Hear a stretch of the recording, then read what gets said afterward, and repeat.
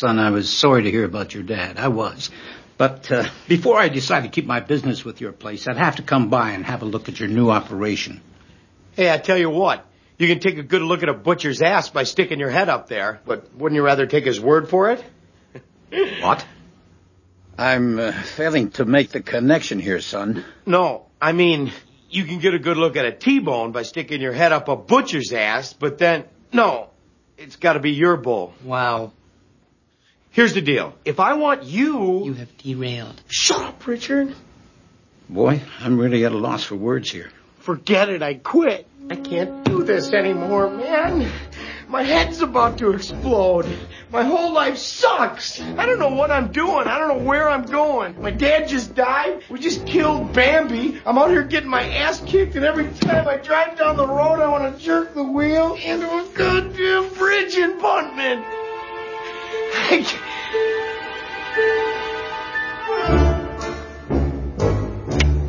We'll be in touch.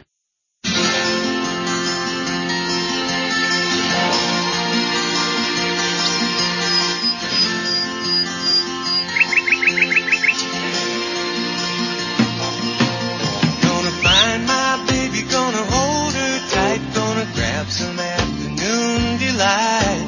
My motto's always been when it's right. Why wait until the middle of a cold, dark night? When everything's a little clearer in the light of day. And we know the night is always gonna be here anyway. Thinking of you's working up my appetite. Looking forward to a little afternoon delight. Rubbing sticks and stones together make the sparks ignite. And the thought of loving you is getting so exciting. Sky rockets in flight. Afternoon delight. Afternoon delight.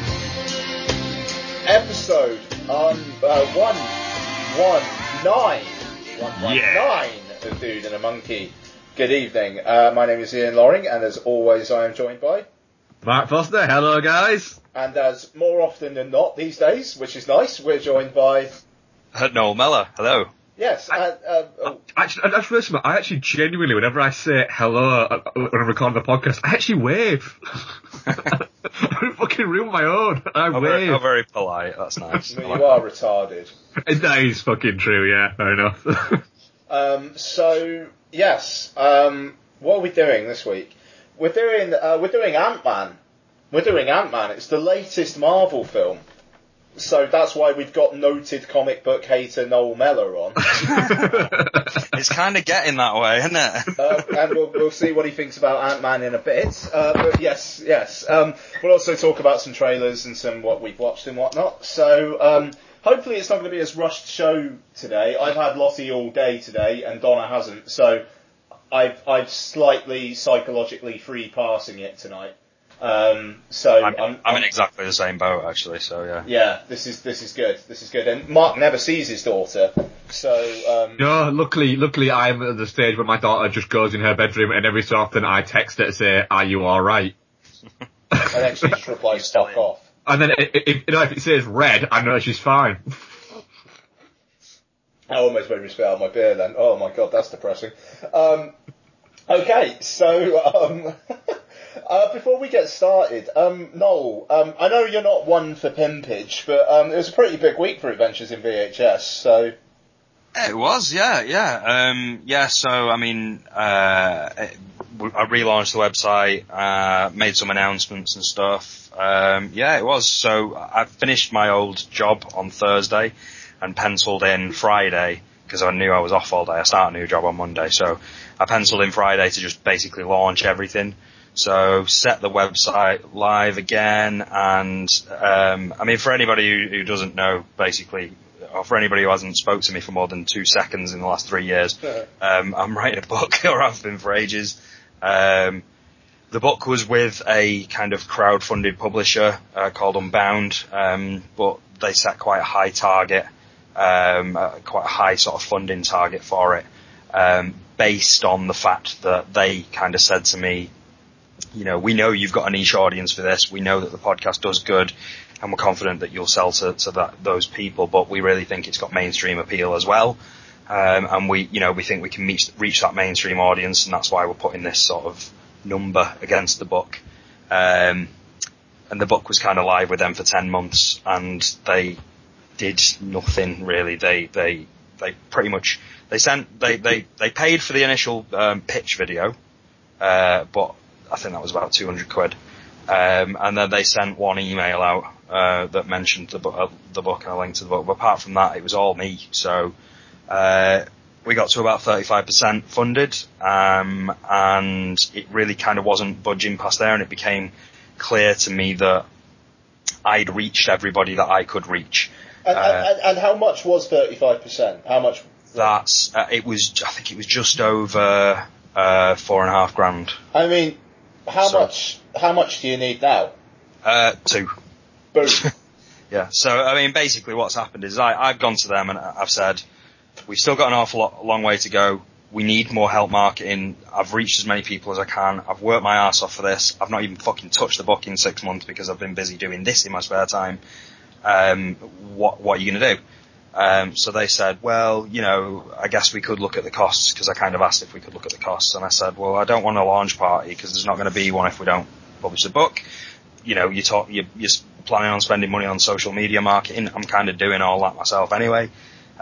So, what can we cut out of the budgets? Like, you can even cut my profit out of the budget if you want, because for me, this was never about making money. It was about just getting it fucking done. So they said, well, no, because it's all built into an overall plan, and if you want to cut the costs, the only thing we can do is cut out all the colour photographs. So I just said, yeah, and the thing is this communication came from somebody who I'd never spoken to before, and the exact words, and I've not really said this online because I don't want to be too sort of nasty about it. No one listens to this podcast anyway, but I don't even know why you're promoting it, to be honest, but... So this guy that I'd never spoken to before said, in the email, it literally said something like, well, I guess you could just take out all the colour photographs. Like, what was it again? Was that something like VHS tapes or something like that? And I was just like, fuck you. Like, you've fundamentally understood the point of this book, and you've also not even bothered to fucking address what it's about in your... So I was just like, look, it's obvious to me that this kind of... We've gone as far as we can with this relationship. I'm just going to take it back. If that's okay, we'll go our separate ways. And that's what we've done. So last week, I basically, after this was maybe a month and a half ago, but I wanted them to not tell anybody, while I figured out what the hell I was going to do. So in the last month and a half, I've kind of gone back to the book, started enjoying rewriting the book, and started enjoying finishing off the book. And on the side, I've kind of been looking at self-publishing, got a few quotes in for doing a print run of 200 books, figured out that I could cut down the cost of the ebook and also still get 200 books printed for around the 1,500 mark, and that'd be hardback, decent quality, full colour, all colour pictures included. It'd also allow me to have it professionally proofread.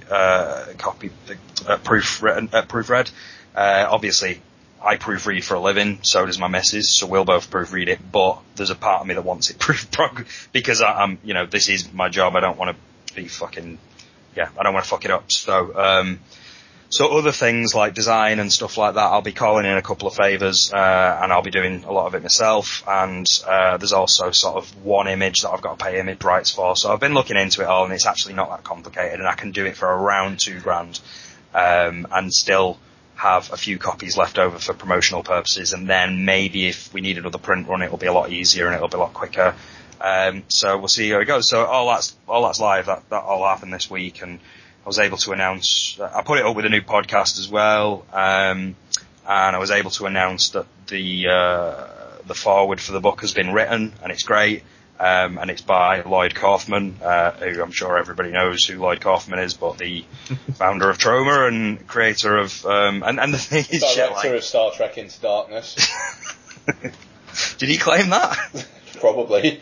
Wouldn't put it past him. But yeah, and he's been great. Like the foreword that he wrote was really funny, and I was happy to include it. And then I was just like, also, I'm planning on relaunching the website and doing all this type of thing. And I was like, is there any chance I could get a quote from you about like why you agreed to kind of do this and stuff?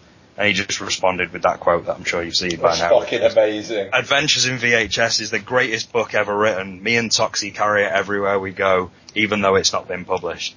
And I just thought that's typical of him.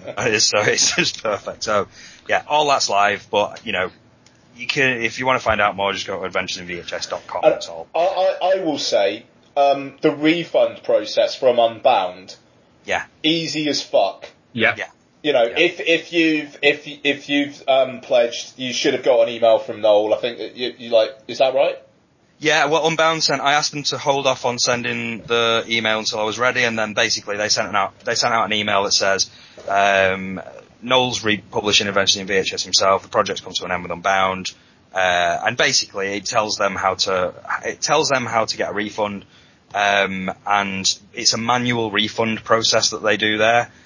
So there's literally somebody at Unbound who is just doing all these refunds, and yet I've been told by a few people that it was really quick and really easy. The same day, couple hours later, exactly. they emailed me saying, right, we'll put it back on your debit card. Yeah, and this is another thing. It's like, you know, although my experience with actually trying to get the book published with them hasn't been great, they've been quite helpful. They've been more helpful since we sort of ended the project with them than maybe they were when I was with them. But they've been quite helpful in getting people's refunds sorted, and sort of, you know, they didn't have to put a link to adventuresinvhs.com in the email. They said that's okay, we can do that. They didn't have to do that. So they've been all right, and they've, as you've said, they've been very good at getting people's money back. So the thing that I'm worried about, obviously, is people have to ask for a refund, get the refund back, and then I'm asking them to come over and just punt me some money on a PayPal link, and I realise that's not as, you know, that I'm potentially going to lose people. But as of today, we are 25% funded already. So, you know, it's not, I'm confident that we're going to get there, relatively quickly, and we can start, you know, I'm hoping that in the next couple of months we'll be right there. So You just need, I mean, basically, you need less than half of the people who donated before Exactly. to Yeah. just do it again, get the money back from bloody Unbound. yeah, if less than if it is less than half, because obviously, as we say, over $4,500 raised before, we now only need $2,000. That's just to pay for the things that I've mentioned. I don't even have to pay for an ISBN number or set up a publisher, because my mum self-published a book a year ago and she still got ISBN, so I can cut that out of the budget. So, you know, it should be quite easy, and it should be very, very attainable. It's certainly more attainable than 12.5 fucking grand. And it's all for the book. I mean, I don't know whether I don't know whether Noel's going to get any gravy on the side of it, and if he does, fair fucking play. No, to be perfect, I'm going to be perfectly honest with you, but in terms of initially, once that $2,000 is achieved, I won't earn a penny from it. And, you know, every time somebody buys an ebook, that's just going to go directly towards the cost of getting the book funded as well. What we may end up with is further down the line, I'll have a few copies left that I can punt on, that I may, you know, earn a little bit back from, but it's, in the grand scheme of things, it's not going to be very much, and, you know, I've been at this for a few years now, so I would hope that that's probably, people aren't going to begrudge me If anybody £100 or whatever I end up at. If anyone does begrudge you, they're an arsehole and they can fuck off listening to this podcast. So, you know, that's it. I mean, I've made it. I've made the book. The membership edition and the VIP membership edition is way cheaper than it was on Unbound. The hard book is the ebook is half the price than it was on Unbound, and there will be a launch party, but it will basically just be something that I set up, probably in London, and just invite a bunch of people to come and just get pissed, and we'll have movies on in the background, and I'll sign books if people want me to sign books, and I'll you know, we'll just have a bit of an ease up, and just, rather than a launch party, more of a sort of like, you know, celebration. A thank you get together. Yeah, exactly. So it's different and a little bit cheaper than it was at Unbound, but at the same time, we don't have to make as much money. So I'm confident and I'm happy about the book again, as opposed to feeling quite miserable about it as I was a couple of months ago. Fucking bang on. So, right, Noel, shut the fuck up. Thank you. No. That wasn't planned. Listeners, by the way, this was just completely sprung on me. No, it was good. It was good. No, actually, I contacted Ian during the week and I was like, I'm not fucking coming on to talk about fucking Ant-Man or any of your other bullshit. You give me at least 10 minutes to talk about my book. Yeah. You're a prick. Yeah. No, let's move on. But yeah, I mean, there you go. It's less than half the people, and then we're actually going to get the book, and Noel can finish this and move on with the rest of his life. Which would be wonderful. Okay, so let's get into it and let's talk some trailers. I'm just going to start just because I literally just watched this because of a remark one of you said on WhatsApp. Sisters. So, yeah, melty-faced Mark Wahlberg. That guy looks like he's wearing a mask of human skin. Yeah, it looks like he's cut. That's true. That's it. It looks like he's cut Mark Wahlberg's face off and sewn it onto his own. He looks like fucking this guy that a friend of mine used to call Bacon Bits. The one from Simon Weston, is that his name? Yeah. Can't say that, man. He's like a national hero. War hero. But, I think he should feel complimented at the fact that I'm comparing him to a man who's in a new blockbuster comedy film. Yeah. But seriously, who the fuck is that guy? He's a comedian. I think he's done a bits on what's it called, Saturday Night Live and things like that. His name, I think his name Dark Wahlberg. Yeah, yeah. He was in the League every so often. I need to find out who he is. I'm kind of interested by the fact that they've cast a guy who looks like a boiled cat. Yeah, well, yeah. Who's not that attractive as an attractive man. Yeah, you know. There are plenty of attractive men they could have cast. Yeah. Seriously, who the fuck is this guy? But I've seen him in a few things, and he's always cast as being an attractive guy. It's like there's something we're not seeing. But is he just like an attainable, attractive guy? Like they're trying to be. But the thing is, like Amy Poehler does look out of his league. I don't know. I mean, she's a good-looking lady. Really? Amy Is Poehler. she? I mean, she's not like. She looks like a shaved ball bag that's been kicked too many times. That's really harsh. I do not find Amy Poehler attractive. I find Darth Wahlberg more attractive. I don't think she's like a sexual icon or anything, but the level of she's not hot, I find kind of surprising. I think the thing is, I have a fundamental dislike of Amy Poehler. I share that fundamental dislike. Oh, is this, so is she this like could. The Reese Witherspoon effect. The fact that it could be, yeah. It's like she's hot, and I think she's from hell. Yeah, it's like the reverse Shallow Hal. Sort of. I just got a text off Becky saying, "Who looks like a shaved ball bag?" Amy Poehler doesn't look like a shaved ball bag. She looks like a shaved ball bag. She doesn't, man.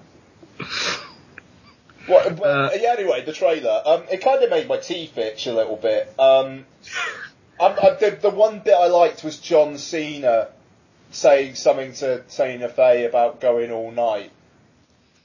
That was about it. My safe word is keep going. Oh yeah, my safe word is keep going. I thought that was alright. But, this doesn't look made for us, and it's directed by the guy who directed Full Frontal, that's Steven Soderbergh. Pitch Perfect. Fucking, why did I say Full Frontal? Oh my god. Amy Poehler and Full Frontal, Ian. What the fuck? Why the fuck did I just say, anyway? By Pitch Perfect, and a producer of Meet the Parents. That's like saying from the hairstylist of Mad Max Fury Road or something. It's just such a weirdly incongruous thing to say. A producer of Meet the Parents. Yeah. Just the addition of the yeah. just is clearly a legal situation where it's like you're not allowed to just say the producer of. You have to say a producer, and it makes it sound ridiculous, like the person's lying almost. Well, he could have produced it. We didn't check. He just said, I produced it. I was one of the producers. You know, everyone's a producer in America. I'm one of those names in the credits. They go really fast, don't worry about it. Yeah. Yeah. Because it's almost like saying from an associate of the producer. Mm-hmm. From the assistant to the producer of Ted. Yeah, that's spot on. Put in a film that everybody knows and a really incongruous link, and then a connection will be formed. Actually, what you don't notice is in really small letters, it doesn't say meet the parents, it says meeting the parents. It would have been better if it said meet the Feebles. But what did you guys think of the trailer? It looks fucking awful. It looks, what was that film that me and you watched, and despised last year, Ian? It was like a rom-com that just tries to take the piss out of rom-coms. Oh, they came together. Yeah, it looks like it's got that kind of tone where it's two relatively talented, I'm not a massive fan of either of them, to be honest, but relatively talented comedians coming together and just going, oh, look how funny we are. Look at us being fucking funny. Look how funny we are and how, oh my God, we are. Because we're so funny, because everybody loves us and we're so funny. I say, no, actually you're not. Look how we don't care if we look stupid. Yeah, look how we don't mind if we can put our clothes on back. We don't care that we look stupid. Because everybody loves us. We're America's sweethearts. Yeah. It is absolutely that. It is Tina Fey once again screaming at the top of the lungs, I don't care if people think I'm pretty, whilst constantly wanting to ask people, do you think I'm pretty? Yeah. I think the thing is it's got, like, because I actually don't mind Tina Fey, I quite like 30 Rock, but 30 Rock, it is 30 Rock, isn't it? Yes. Yeah. Wow, just for a second I was like, is it 30 Rock or 50 Rock? I obviously don't like it that much, it's definitely 30 Rock. Or is it 30 Rock from the Sun? Yeah, so I actually quite like her in that. I think the problem is the stink of Amy Poehler, really sort of... That's fascinating. I like Tina Fey, but when she stood next to Amy Poehler, I don't like. I can't be arsed. You hate Amy Poehler so much. This is amazing. I really dislike her. Really dislike. It's the thing is anybody who does. It's one of the reasons why sometimes American comedy can get under my skin is because I have a slightly more British sense of humour a lot of the time. In that I don't like people who are smart ass funny quite so much. Yeah. And I think that, like, you can see the difference between sort of like the way Ricky Gervais plays The Office and the way, what's his arse plays it. It's a bit more, one of them's a bit more laugh at me, and one of them is, look at how smart ass I am. I don't know, it's, Amy Poehler's got that smart ass thing going on quite heavily, and it really turns me off. Yeah, I mean, exactly the same. She's one of those breed of comedians that is incredibly smug about her. Smug, yeah, that's the word. About her attitude towards how funny she is. She always seems like she's got it turned up to 11. Maybe it's just a face. Like maybe I don't know. She's got kind of a look on her face. She's got that look on her face. Maybe if I actually listened to a comedy, I'd be like, oh, actually, she's quite self-deprecating. But it's just a fucking face. It says the opposite. I actually kind of feel bad for referring to that guy as Bacon Bits. It was just because a friend of mine used to, and I was literally trying to think of what his name was. I didn't used to call him Bacon Bits, genuinely. The opinions of Ian's friend do in no way reflect the opinions held here on this podcast. No, there you go. There you go, you're legally covered. Thank you very much. Suicide Squad. It's a David Ayer joint. I think that's the sound of Mark emptying out. I've watched that trailer about 8 or 9 times. I'm still yet to be sold on Leto as the Joker. But we see him for 5-6 seconds. Well, he's basically an anorexic Heath Ledger. Well, that's the Heath Ledger voice thing kind of made me go, ooh, why are you doing that? You could have not done that. But then again, it is a few seconds. But there's some fucking cool as shit imagery in there. It looks like it's gonna be a little bit like Insanity and Mania on screen. And Margot Robbie looks like she's fucking taking this up with the Harley Quinn thing. That could be, that that could be, hopefully, the iconic performance that comes out of that film, whilst everybody else is trying to focus on Leto and going, oh, look at Leto as a Joker, look at Leto as a Joker. And I have a feeling that what might actually end up happening is he might go, hang on a minute, why don't you stop looking at that and look at this? Because this is fucking cool. I've watched it. I don't tend to watch trailers a lot, and certainly repeat, but I've watched this quite a lot now, and Yes. the more I watch it, really, the more I like it and the more excited I am about it. I think I've had a lot of complaints recently about some comic book stuff, and maybe things are getting stuck in a bit of a rut, and complaining that sort of, you know, I'd like either Marvel or DC to try doing something a little bit different, and it feels a little bit like to me that Marvel is in danger of becoming sort of increasingly homogenized because it's backing itself into a corner with how it needs to adhere to its own rules, whereas DC is actually the one that's been left with an opportunity to do the opposite of that. And I think first of all, even if you look at the sort of anti-destruction angle of Batman versus Superman: Dawn of Justice, like, I've got no massive love for what that film's planning to do at the moment. I'm happy to have my mind changed, but at least they've got something in there that feels like they're doing something different. And with this, it's just a different angle, and it feels like they're in a position now. They're in a very strong position. I really hope that they don't fuck it up, that they can sort of step back and go, all right, well, Marvel are going to do it this way, we're going to do it this way, and we can take a few more risks and we can take a few more chances. And that comes across to me in this. Like, it looks like it looks like it could be a little bit disposable and fun, but fuck it, who cares? It doesn't have to be a Christopher Nolan situation. This can be a fun, dark, off the wall comic book movie with a new and interesting angle, and that's what it feels like for me. And you know what? I really like what little we've seen of Jared Leto so far. I'm into it. I'm up for it. Yeah, I'm okay with it as well. Yeah, it's one of the upcoming comic book movies that I'm more interested in now. Well, that's it. I mean, it had me with the general sort of cast and the. Well, it had you with David Ayer. And it had me with Ayer. Good for you. You were going to be in the tank for this from day one.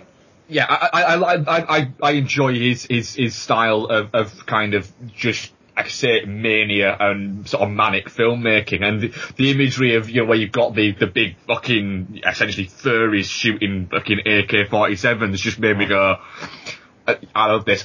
I'm thoroughly hoping that expecting this is either going to be one of those films where all the action's in the trailer and it doesn't quite work, or I come out the cinema and go, that was fucking amazing, and everyone else is going, what the fucking hell was that piece of shit? I'm up for that. I've got a feeling the average audience member will be, what the fuck was that?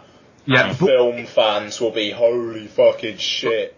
I mean, the thing is, even from the trailer and everything that's coming out of it, it's still unclear what cert they're going for.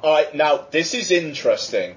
I think if Mad Max Fury Road hadn't done as well as it did this summer, I think this would be PG-13 all the way. Now, Mad Max Fury Road I think it's made over 150 million in the US now. It's okay worldwide. It's fine worldwide. It's pulled in over double its budget. So it's gonna be okay. Yeah. This is the thing. I think now with that, I think they can Warner's same distributor as well. They can be like, all right, we can take a chance on this one. Yeah. Basically, we need to introduce Leto and we need to introduce Roby. Yeah. Aside from that, this film could be whatever the fuck it is. It could just be a one-off. And as well, the budget isn't what the budget for Mad Max is. I mean, the budget for Mad Max Fury Road was 150 million. I think the budget for Suicide Squad is about 80-90 million. Well, the thing is they can, if you take out Heath Ledger, if you take out the Jared Leto and you take out the the Batman appearance, which I think is probably just going to be 1, maybe 2 scenes. This isn't a risk for them. Like they've not spent that, they're hedging a lot of bets on Batman versus Superman. This is much less of a risk because all of the characters here, I mean, for fuck's sake, who have we got in there? Like, nobody's heard of Killer Croc and fucking Deadshot. Captain Boomerang and do you know what I mean? Like, nobody knows who these people are. A few people know who Harley Quinn is. So they're in a strong position to go, look, this is a dark comic book movie. It's got an appearance from the Joker in there. It's got an appearance from Batman in there. You'll get to see our new Batman and Joker go up against each other, but it's mainly about these people. And even look at what's come out from it so far and what we have seen of the Joker. We've seen him torturing someone, and we've seen him smacking Harley Quinn across the face. There's no way this is going to be PG-13. It seems fairly obvious to me. And as well, Aya's MO isn't PG-13. Let's be honest. It's it would be strange to go to somebody like Aya and go, hey David, all those films that you made, that were really fucking violent and really, could you do that in a comic book movie but make it so that people can take their 8-year-old kid if they want? The thing is, you do some judicious editing, and maybe, if he slaps Harley Quinn, but he does it off screen and you just hear her, or something like that. When he tortures someone, he goes to kind of do it and then it cuts away. There are ways of doing it. I could see Aya maybe saying, I'll do you a PG-13 cut. I want a fucking R-rated cut out on bloody Blu-ray.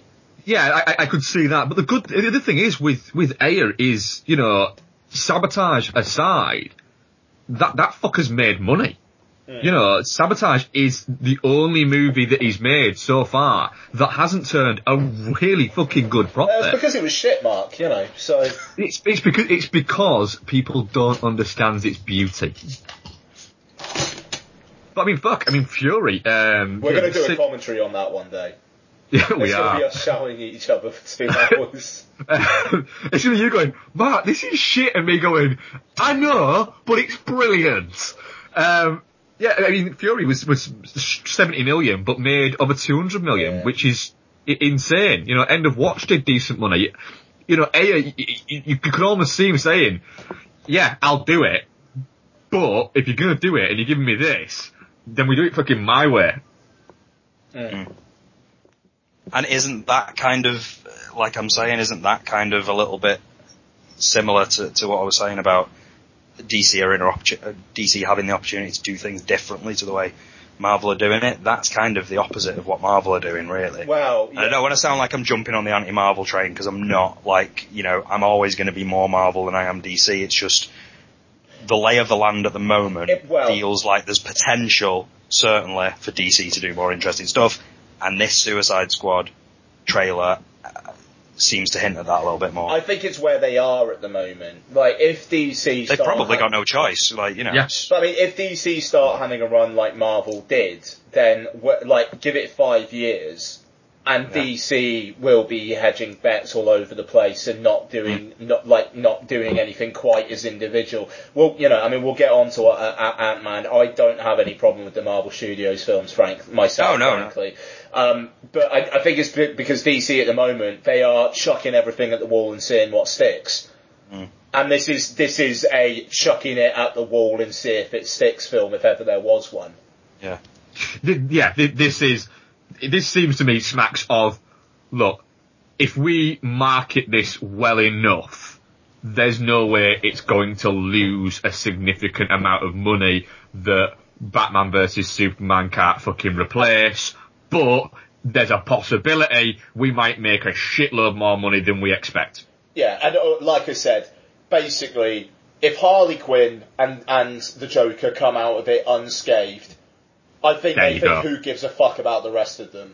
Oh, yeah. Even Will Smith. He also feels like someone who probably said, I'm not fucking signing a multi-film contract, I will give you one. No, they apparently, Smith was literally begging them to be in this movie. Really? And yeah, he wasn't first choice, and was saying, I wanna do this, I wanna have a go at this. And it was told by Ayer, yeah, but you aren't gonna be it isn't gonna be Will Smith in Suicide Squad, you're gonna be part of a collective, as an ensemble. And he was like, yeah, I'm cool with that. I wanna play this fucking character. Which for Will Smith to come out and do, because, that's a guy who over the past, 6-7 years has let his ego get a little bit out of control. It is a pretty fucking big thing. It does seem like everybody is kind of on board. Did you see the Variety, picture from this week? No. It was like a picture, I think it was Variety, where they had all of the cast of Suicide Squad, and all of the cast of, Batman vs Superman, and did like one of those big sort of joint sort of cast photos. And sort of every member of the Batman vs Superman cast is just kind of sat quite kind of looking and doing sort of generic kind of poses, and all of the Suicide Squad are doing just kind of like mad faces, which was probably fucking planned, but it gives you an idea of the tone that either of them's going for. I need to see that photo. No, so do I. I'm just looking for it. I think it's Variety. I think maybe we should move on, just because yes. we're this is. I could talk about this fucking trailer all day, so if you don't move me on, I will. Same. So Fantastic Four, new trailer, kind of looks like they're going to be mainly sat in a room and chatting for quite a large chunk of it, and I'm kind of up for that. It's such a weird anomaly, is this? It could be like insufferable and really boring, or it could be really, really interesting. I don't think it's going to be in the middle. Yeah, it hinges very much on on how well you find the cast, to be honest. Yeah, I mean, it's interesting. Like, I was just a little bit inside baseball, but I was listening to a podcast the other day, and it's by proper industry critics in Los Angeles, and they were saying that by now, usually, people will have seen, people of the press will have seen Fantastic Four when it's 2 weeks, 3 weeks out from coming out. There's been nothing. Nothing. And the film, and apparently the film is done as well. It's locked, it's ready for viewing. There's been nothing. Whereas unfinished cuts of Mission Impossible Rogue Nation have been screening for critics, and I've seen people going, it's the best one since the first one. So, it's that. There's a confidence behind that film. You can tell they're thinking, we might surprise everybody and be, the surprise fucking hit of the summer. Yeah, I mean, that's interesting. That fucking trailer they've got going in cinemas at the moment is a fucking hell of a trailer as well. That put together, where they just drop in a whole lot of love halfway through the trailer. It's like, fuck, I want to see this movie. Yeah. I'm guessing we don't have too much more to say about Fantastic Four. The Revenant. That looks interesting. It does look very interesting. It doesn't give too much away in terms of plot, really. It's just, I mean, the sound was weird on it, but it looks it looks like a very visually interesting thing. Anyway, it looked a little bit Herzoggy to me. I was thinking Malik listening to tribal drums and then basically taking some speed. Yeah, yeah, I can see that. It's very. It is Inarritu's kind of sweeping, everything fucking moves and everything flows. It looks like that, and I have a feeling we're gonna have some great fucking grunt offs between DiCaprio and Tom Hardy. It looks fucking good. It does look really interesting. The fact that Birdman did so well and was so well received and won so fucking much will mean that this will get a really good release, a really wide release, and people will no doubt go, what? Yeah. Like Birdman. Yes. Anybody else got anything else? The trailer for The Gift. I haven't actually watched that one yet. Is it any good? Yeah, I think you'll like it actually, Mark. It's another one of those movies that kind of reminds me of the sort of late 80s, early 90s paranoia dramas like Pacific Heights and Single White Female, that type of thing. Ooh, nice. So I didn't realise this is directed by Joel Edgerton. It's his first film. Is it? What is Yeah, this? It's Blumhouse. It's what? Sorry, A Gift, is this? The Gift. I Yeah, don't yeah. even know what It is a Blumhouse production. So it looks all right, man. It looks pretty good. It's if anybody's seen Pacific Heights, it's that type of feel to it, that sort of 90s, straight to video kind of drama where there's somebody who comes back from somewhere and are they friend or foe type of thing, and it introduces the idea quite early on of that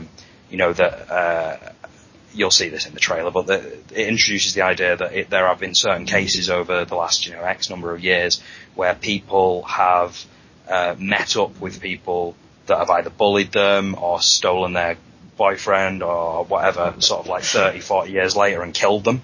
And then it sets that up here where it's like sort of, Joel Edgerton is a guy who went to school with, what's his name?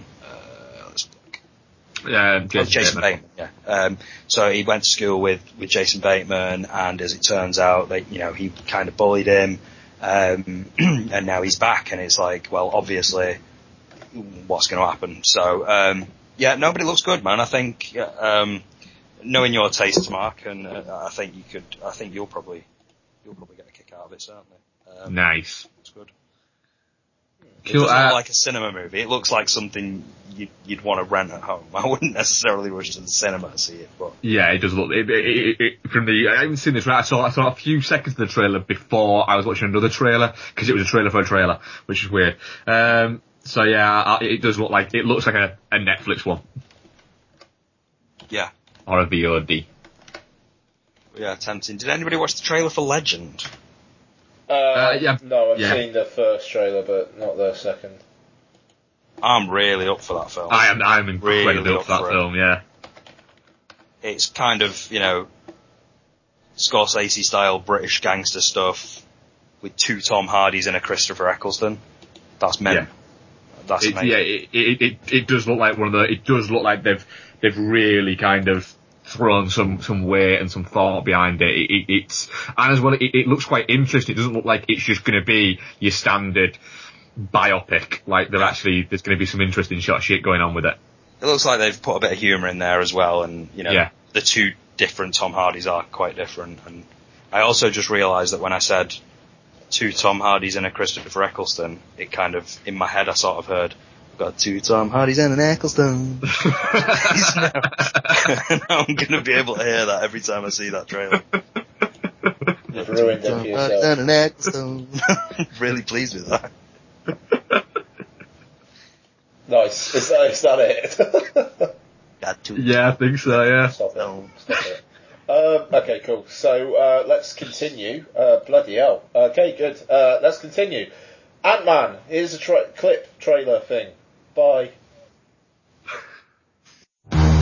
In the right hands, the relationship between man and suit is symbiotic. The suit has power. The man harnesses that power.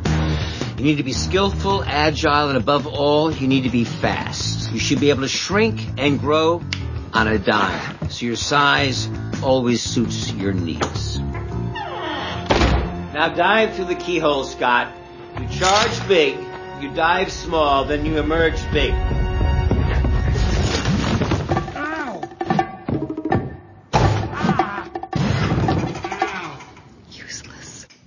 Ant-Man is directed by Peyton Reed and stars Ant-Man, Paul Rudd, and some other people: Michael Douglas, Evangeline Lilly, Corey Stoll, Michael Pena, T.I., who's a rapper, it seems, and other people.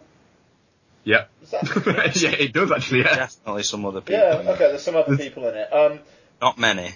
No. So Ant-Man, it's a story about a man who gets a suit, turns him into an ant-sized person, and he steals some shit. That'll do for now. Who should we start with? Noel.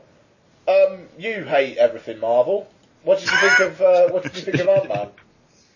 I think initially I was a bit down on it. It's sat with me a bit longer, and I like it a little bit more. On it. No. I still know think you fucking hate it. I still think it's got weaknesses. I think what I like about it is that it's quite a small story, and there is an angle to it, the sort of heist angle, which I think works and is a little bit new. But I do think that the tone is pretty uneven, especially from Paul Rudd and Michael Douglas.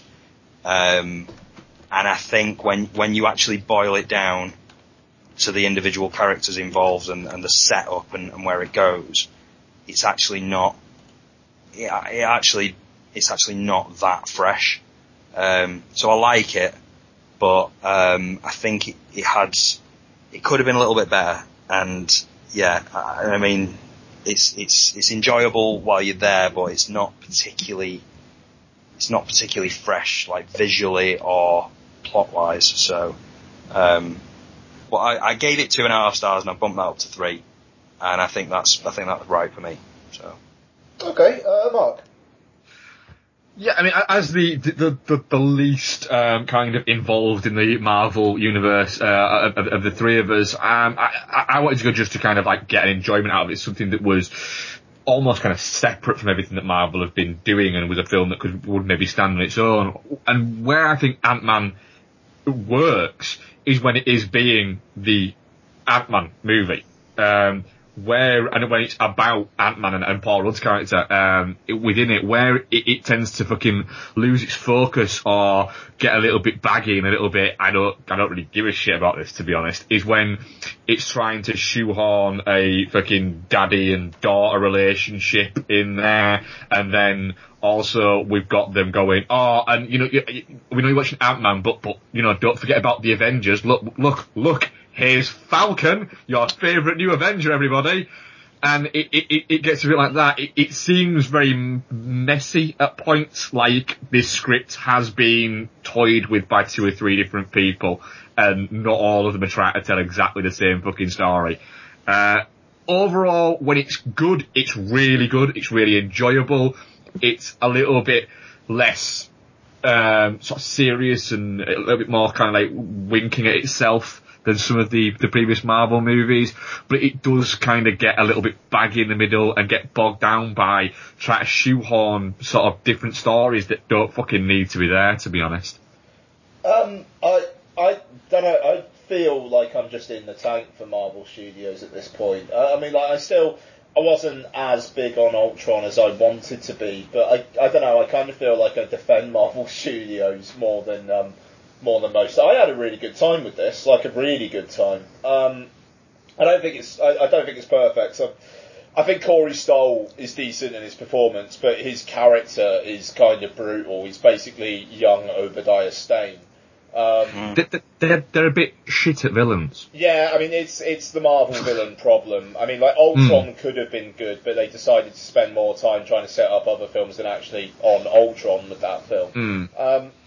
The thing is, they miss a trick as well, because at some point, and maybe I just read this wrong, but at some point you've got Corey Stoll as this sort of almost megalomaniacal sort of character who's a bit off his head, and then at some point somebody says, oh yeah, it's the chemicals that are getting to your brain. It's like, what chemical? Yeah. Just cut out that line. What's the point?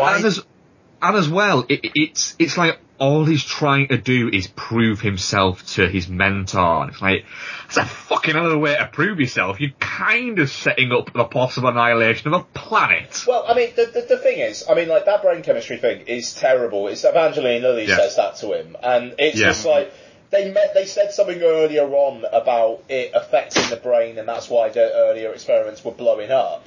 Or like turning into that goo. But it is a little bit like, at the start, he's obviously got ill intent. I kind of like the fact that they didn't beat around the bush that he was a prick.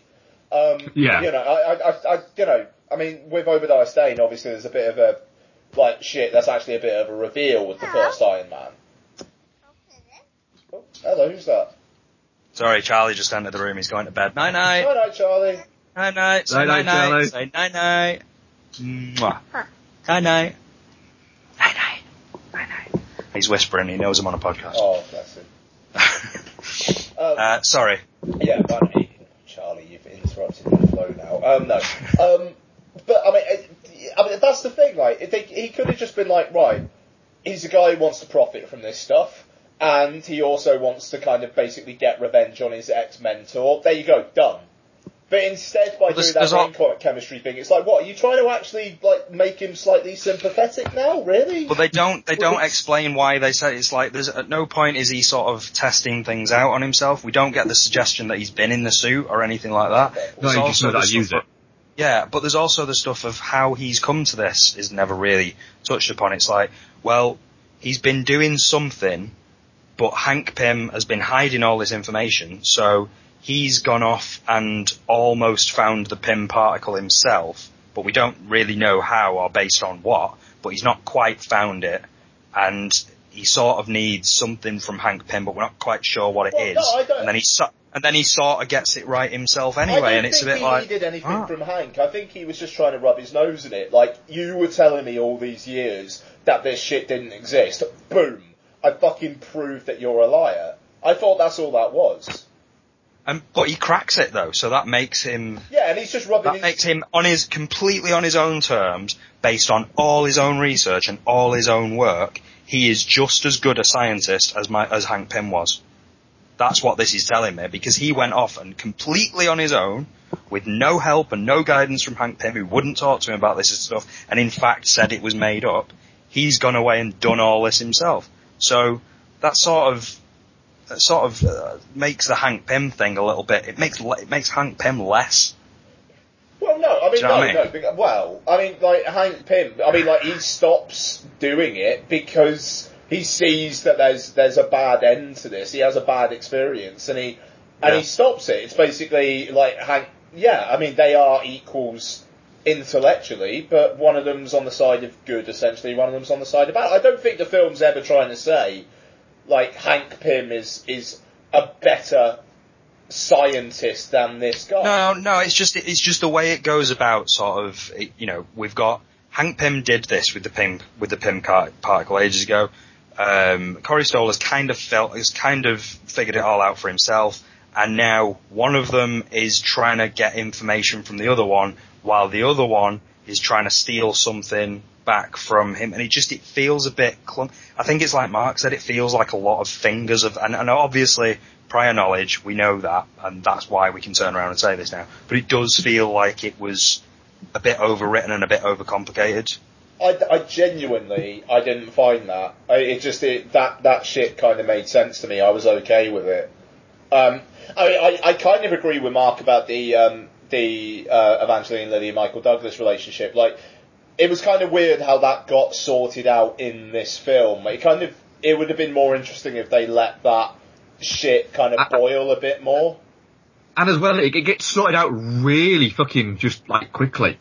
Yeah, there's that one. Especially when you consider how much of a bitch she's been in the first. Because I was reading some stuff about, you know, you're all spoilers all the time here, aren't you? So, yeah. So I was reading some stuff about, you know, how the first credit sequence is such an important thing for Marvel, for the Marvel Cinematic Universe, in that we've now got Hope Van Dyne taking over the Wasp costume and becoming the Wasp, and finally, you know, Marvel's going to get another strong female lead, and the moment she actually says it's about time is sort of referencing that. It's a little bit sort of an air punch sort of feminism moment, and it's like, well, I think you've confused strong female lead with angry bitch. Like, certainly for the first half of this film, she's just, I wouldn't say she's hard-headed and stuff like that, but she kind of comes across as a nasty bitch. And yeah, it's because information has been held back from her, but I don't know. I didn't necessarily get that from her. But I'm not punching the air. It's her haircut as well. That haircut is the most literal, this is an angry bitch haircut. It's kind of brutal. I think just one of the Michael Pena or T.I. Harris say the scary girl, your scary girlfriends, walking in or something like that. It's they do picture, like you say, as oh, she's a strong, independent woman who, you know, can kick, you know, the lead's ass and everything like that. But they do kind of paint a little bit like a moody bitch. A moody bitch with daddy issues. Who they then diffuse that bitchiness very quickly. Yeah, well. She goes from a 10 to a 0 in like very short space of time. And all it takes for her to warm to Paul Rudd's character is seeing him without his shirt on and seeing his ripped abs. Yeah. It's a bit like, well, I don't know. Oh, come on, that scene's brutal. Where he's got his shirt off and she just looks at him and goes, oh. No, absolutely. But at the same time, she finds out he's got a daughter as well. I think that's another thing. But again, it's really. They have a few conversations. No, she's a complete bitch to him until he gets in the car and he says to her, look, your dad's just a bit angry because of this, and this. He actually really cares about you. And she's like, oh, you're alright, you actually. And also, I didn't know you had a daughter, so you're right. And from there, she's just really nice to everybody. From that point on, having been a complete bitch for the first, 45 minutes of the film, which is just, I don't know, it's a shift. The thing is, right, fucking hell, I'm defending it again. That conversation is basically her saying, you're not good enough to do this. And he says, look, the only reason why I'm doing this is because I'm expendable. Like, do you not realise your dad's not letting you do this because he doesn't want you to die? You know, and it's just like, right, okay, fair enough. That kind of takes away her being pissed off at the fact that he's doing it, and it diffuses a bit about the dad. I mean, yes, it's quick, do not get me wrong, it is quick, but it makes sense to me. Yeah, I mean, it does. That's my complaint, is that it's quite quick, and she has a very, very, very aggressive way about her before that, and becomes quite placid and quite on board after that conversation. It's a big shit. Yeah, I mean, the fact that she goes completely from one side to the other with Michael Douglas's character, I would have liked it more if there was still a bit of grey area there. You know, that maybe in this one they get through it together, but the issues still remain, and maybe they're explored in another one or something like that. Even I would say maybe there's a little bit of, we don't know if we're actually going to do another Ant-Man film, so let's try and wrap some shit up. I think that's kind of the problem, and I think the issue is they have to fix those arcs all in this film, and they continue that later on with the Hank Pym thing, because even if there is another Ant-Man film, I don't see Michael Douglas. I think this is probably the only time we're going to see Hank Pym in the. I'd be surprised if we see him again. I could be completely. I think this is the only Ant-Man film. I think this is the only Ant-Man film. I don't think it's the only Ant-Man appearance. He's clearly involved in Civil War. Ant-Man and Wasp could turn up in the future, I think. But they'll definitely. Yeah, they'll definitely. And the thing is, there's no. I mean, apart from Wasp, there's no real reason to have a future film, really. I mean, it's like no. He could just now be a good guy who helps out with shit. Yeah, absolutely. Yeah. And he's not as important a character as Hank Pym, unfortunately, in sort of Marvel lore either. So it's like we've got. In Scott Lang, we've got an Ant-Man that can turn up and do Ant-Man stuff. It's not like they've replaced the Hank Pym, or they've melded the Hank Pym with the Tony Stark character. So they've got Tony Stark, who's responsible for Ultron, and the science guy who can do things wrong and stuff like that. So they're obviously not too reliant on Hank Pym story-wise. So I think this is purely, this was an introductory film that we can now use Ant-Man, and that's. The weird thing is that's not what we were told that this was. Like, we were told that this was standalone. Obviously, this was when Edgar Wright was involved, but this is standalone, one-off, sort of one shot. We've not been worried too much about bringing it into the MCU. And then Edgar Wright leaves, and then it becomes all about it being an introductory movie to get this guy into the MCU, so we can use him in Civil War and stuff like that. But what I was going to say about sort of character arcs and how they shift is, you've got that initial issue that we kind of talked about sort of Hope Van Dyne and her dad, and how that's quickly resolved. I'd say equally quickly later on, purely on the basis that Scott Lang drifted into the, I forget what it's called, that sort of, the other sort of realm, and came out of it alive.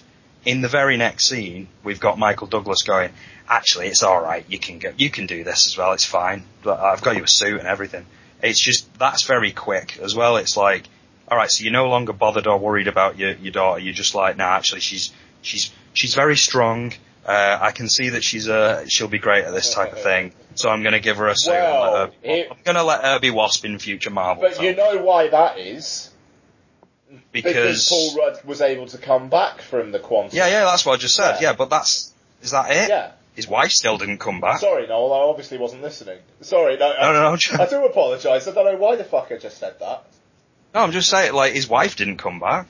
Like, so there's still a 50-50 chance that you don't come back from this place. His wife was obviously a dumb bitch. He doesn't have and as well, he used that thing to get back. So now they have an actual built-in way within the suit to get back. They know what to do to actually get back. Yeah. That's fair enough. Yeah, that's fair enough. Okay.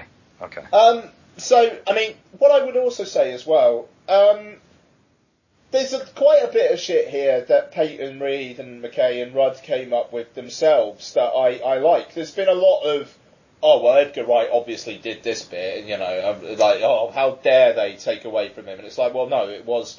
I mean, one of my favourite bits, maybe not for you guys. I'm guessing you guys might think this is a bit too broad. The Michael Pena recounting the. I loved it. I know what you're going to say. Loved it. Yeah. Like, just all the stories, and like, just Michael Pena saying, yeah, I was at this art exhibition, you know, I'm really into that cubism. Yeah, it's just. You know, I'm more like a postmodern cubist guy, yeah? Seeing that shit coming out of other people's mouths. No, he was just great. But, I mean, again, that was Reed. That was Peyton Reed was like, let's do this. And that's awesome. But it kind of does feel a little bit Edgar Wright-y, like fast cutting. I think it does, yeah. You know, Michael Pena, shit. It's almost a bit like, it almost reminds you a little bit of the sort of, get mum and go to the Winchester sort of moments where he does that sort of thing, and he does it again in he does it in all his films, but yeah, it felt a little bit like that to me, but I loved that. As soon as he started talking and the camera sort of started coming in his face, I was like, oh yes, we're getting another one of them. I really liked that. Yeah, no, I did like Falcon just kind of like on the bench, like all spread out. Yeah. Like, that was a good little bit with Michael Pena's voice. Yeah. And like, also Anthony Mackie, like, obviously opening up his mouth more and accentuating more, you know. It's just, the thing is, I just found this film to be really light and frothy and throwaway. But I think that's fine. And I think that's something we haven't had with Marvel Studios, where it's a film that totally is just a fun ride while it's on. It's ephemeral. It just, once it's done, you pretty much forget about it. But what's the harm in that? No, and that's what I liked about it. I liked the fact that when it did feel one-off and disposable, I liked it. When it did feel like it was funny and irreverent, then I liked it. When it did feel small, and not concerned with the wider Avengers picture, I liked it. It's just, there were some plot points I think were overwritten maybe a little bit, and the visuals were an issue for me as well. I just found I think this was an opportunity. They could have done something a little bit cooler with a few of the visuals just to make it feel like it had its own style, but it feels like they didn't bother to do that because the look of it was one of the things that felt like we need to homogenize this a little bit so it slots into MCU stuff. I think that's a missed opportunity, really. I think it's got more than enough of its own interesting visuals to kind of get by. I thought anyway. The first sequence where he goes tiny and he's on he drops into that room having the party. He's on the record, and like he's kind of like struggling with the grooves and things. I thought that was a really interesting bit. And the final fight as well. I mean, like the third act is because the villain a little bit weak because of that. But at the same time, I thought the action sequence with the Thomas train and like when that blows up big was good. And the Quantum Realm, I thought had some really interesting imagery in it as well. The Quantum Realm looked great. Yeah, that's true. That's true. I think it doesn't. The Quantum Realm looked a little bit like a Honda advert to me. Gonna be honest, it did. Yeah, I can see that. Yeah, I mean that's Honda do nice adverts. Don't get me wrong. It's not a criticism. It did feel a little bit kind of Honda advert. It's not like the Lovely Bones that looks like a British gas advert for a good. Just expecting that fucking Blur track to start playing at moments in that. No, I mean, I don't know.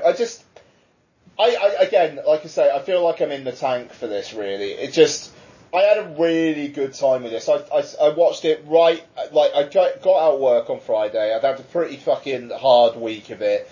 Just settled down with a drink, and it was just like, yep, I'm gonna watch this for 2 hours, no fucking problem. It was the first film in the cinema I've watched for ages where I didn't check my watch once. That's a good endorsement of the film, yeah. You know, and it's like, maybe it's like a simple pleasures kind of thing, but I liked that. And after how fucking overstuffed Ultron was, and like Captain America Winter Soldier was, and as much as I like those films, it's nice to have something as easy as this and Guardians. You know, I mean, like, I felt that was similarly watchable as well. And, you know, the thing is, like, next we're going to get Civil War, which is going to be very dense, and then Doctor Strange, which I don't think, I think could be a really good film, but I don't think that's going to be as fun as this, you know, so I think we've got more dense stuff ahead, so it's nice to have something that's relatively glib. Yeah, I'd agree with that. And in terms of, you know, the stuffing everything into Ultron and stuffing everything into Civil War, it does break that up nicely. What I'm hoping is Doctor Strange is one of the ones where I feel like they have a great opportunity, and I'm praying they don't fuck that up, because I think there's other stuff on the Marvel plan at the moment where I can kind of feel where it's going, and I'm not anticipating too much from them, but Doctor Strange could be the visual one, I'm hoping. It would be the one that would lend itself most to that idea, I would say, certainly, yeah. But, you know, they play a little bit with that here in the sort of whatever realm it's called again. I forget what it's called. The Honda realm. The Honda realm. Yeah. I don't want to sound like I'm too down on it. I enjoyed it too. I think it's great. I think I'll do better with it on a rewatch, because with any Marvel film, there's always the expectation levels for me personally. But yeah, it's not perfect, but it's great. It's good. Definitely. Yeah, I'm the same. I had a good time. Oh, Paul Rudd was good as well. I don't think we've even fucking spoken about him. No, he was good. He was Paul Ruddy. You know, he's an entertaining screen presence to have there. He worked as Ant-Man. You know, he was funny. He was the great kind of everyman, charismatic, etc. You know, and he dealt with the physical elements of it quite well. You know, you don't know how much of it was him actually in the suit. There wasn't anything too fucking out there for him to do. So you'd imagine it was probably him doing it. I imagine he definitely shrunk down and fell through some floorboards. Yeah. Well, clearly, yeah, he's Paul Rudd, of course he can do that. You know, I thought all the casts were solid. It's definitely not shit. I just think that it was just a bit baggy at points for me. Yeah, definitely not shit, but I look forward to a rewatch, definitely. Absolutely. Yeah. Absolutely. I can imagine it creeping up another half star on a rewatch. I think it should myself. I'm so generous. Are you tired of film podcasts where the hosts exist in a constant blissful state of agreement? I mean, the main characters are two of the dullest main characters I've ever encountered in any film. Well, you're in luck. Let me introduce you to Chin Stroker and Punter. One is an ex-film student with a penchant for David Lynch and art cinema. The other is a man on the street. Listen in perplexed and horrified terror as we tear apart one film a week. just really It's not visually striking. No. Just getting confirmation. It's just that's the third time though. I mean, is this on? You can find us at csvsp.libsyn.com. So come and share the victory. If you could fuck any man in film, who would it be and why? My answer is Lance Henriksen. Oh! He wouldn't tell. He looks like somebody. He looks like somebody who can keep a secret.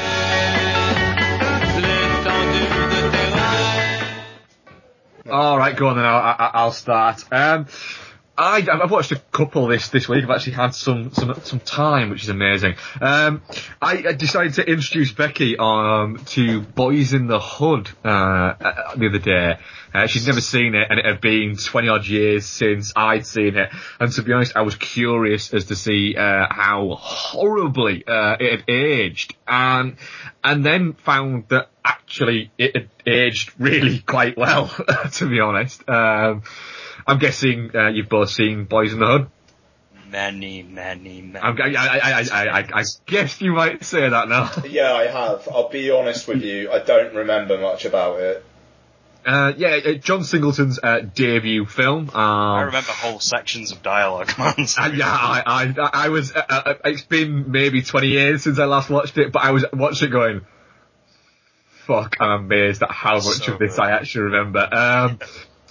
Story of a young kid, Trey, who is sent to live with his father because of his temper. His father is called Furious Styles, played by, still at the time, Larry Fishburne. He wasn't Lawrence quite yet. Larry, don't call me Lawrence. Yeah, and it's what's brilliant about Boys in the Hood, I think is amazing about it, is essentially it's a neighbourhood story. It never tries to go beyond its neighbourhood, but it's telling a lot of the issues of what it was like to be growing up as a young black man in sort of like the late 80s, early 90s. And it did help kind of start a whole wave of films that kind of showed that area of American culture that hadn't been kind of looked upon really ever in films. I think Spike Lee was also part of that movement that kind of looked at it, but Spike Lee, he focused on how that community fit in with the rest of the rest of American culture, etc. Whereas this was very much, look, this is a story essentially about 3 young black kids who grow up and what happens to them, how their environment breeds into what happens to them. And you've got lead performances from Ice Cube, who at the time was it was his first film, and he was getting a lot of sort of press coverage from NWA, things like that, and he's playing almost like a version of the character from a lot of the NWA songs, etc. But he's also actually really quite good in it as well. Out of them, he's probably the standout performance of the entire film, really, which is strange for what he's not gone on to be. A celebrated actor. Not, he's not a criticised actor, but he's not gone on to be a celebrated actor. But it's that whole thing of, other actors as well that have done the same thing. Like Eminem's, played himself and been brilliant at playing himself. Yeah. Courtney Love has played herself and been brilliant at playing herself. And it's like, once you've done that, you should probably knock it on the head. Not that I dislike Ice Cube's performances, but he was never going to get any better than this. He's essentially playing Ice Cube. He was, and he's very good at it. There's a great kind of emotional sort of moment to it where he's essentially playing the black sheep, as for want of a better phrase, within a family. His brother is the star athlete, and the mother sees him as the Would you hit me, foe? Yeah, exactly. Would you hit me, foe? And it keeps saying it over and over again, and then he's the one who, out of the two of them, who actually has it together. He's very aware of his place within the family and of his place within the street. He's grown up a lot quicker than his brother. His brother's always been sheltered by, Ricky's been sheltered by the fact that, he's this star athlete, and he's never really had to sort of grow up and understand the street, or as well, he's never had to pay that much attention at school because he's always had football as the fallback, and then you got Cuba Gooding Jr.'s character of he's trying not to go down the doughboy kind of angle to things, but he also wants to be pick up that kind of street respect and everything like that. And what you essentially get out of him, the great thing I think about Boys in the Hood is there's a certain sort of vulnerability to it, where you see that these are just kids growing up, and you see that they're terrified of what is going on in the world around them, and that they don't quite know how to react to it, and they're just young men trying to just fucking survive in a society where it's not inconceivable that they won't get past their early 20s. It's an insane kind of thing, and the end scene where you've got Doughboy's going across the tray the morning after he's shot the people who shot his brother over nothing, and he essentially started saying I understand why you got out, and I don't feel there was no problem between us, and it's almost like he's saying you don't want this. You don't want what I've done. That's what I love about this film. There's a level of respect between the characters, even though they operate in different ways. Yeah, they live friends. in different worlds. They're all friends, and they all. Ice Cube says on a couple of occasions, it's just like you're better than this. Go to school. You're going to do well. The great thing about it is they're only ever at any one point, and Cuba Gooding Jr. His character sort of finds this out obviously the most. They're only ever just one bad event away from slipping into that world, or dying in that world. In Ricky's case, it's like it's a knife edge. It's an absolute knife edge. And even the moment where sort of the black policeman pulls over Cuba Gooding Jr. and his mate, and then it has him up against it. And it's just, this shows you, it's just like, look, as far as you're concerned, you're just, I'm not going to use the N-word, but you're just another one of them, as far as I'm concerned. You're just another Nigel. Like, I don't care if you read a few books or if you're doing well at school. To me, you're just another hood punk, and I'm going to treat you like that. Yeah. It's brilliant. Yeah, it's great. It's the fact that you keep expecting at points that, like when Cuba Jr. stops and says, I need to get out, that at that point Doughboy is going to turn around and start screaming at him, but he doesn't. He just lets him get out, because he understands, do you know what? That ain't this is my thing. Life, it's not his life. Yeah. And this, the great, and him just walking, obviously, with the, I haven't been up this early in years. And it's just,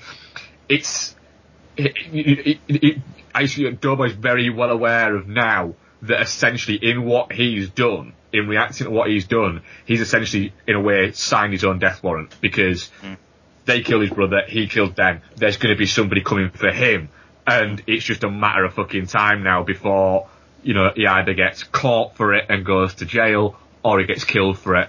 And it's that realisation of, he's done what he did, and he had to do what he had to do. But there's a warmth to them, even like when the car, before Rick gets killed and the car's coming up, and he says, they're stood on the porch, and he turns around and he goes, hey, get Chris out of the way.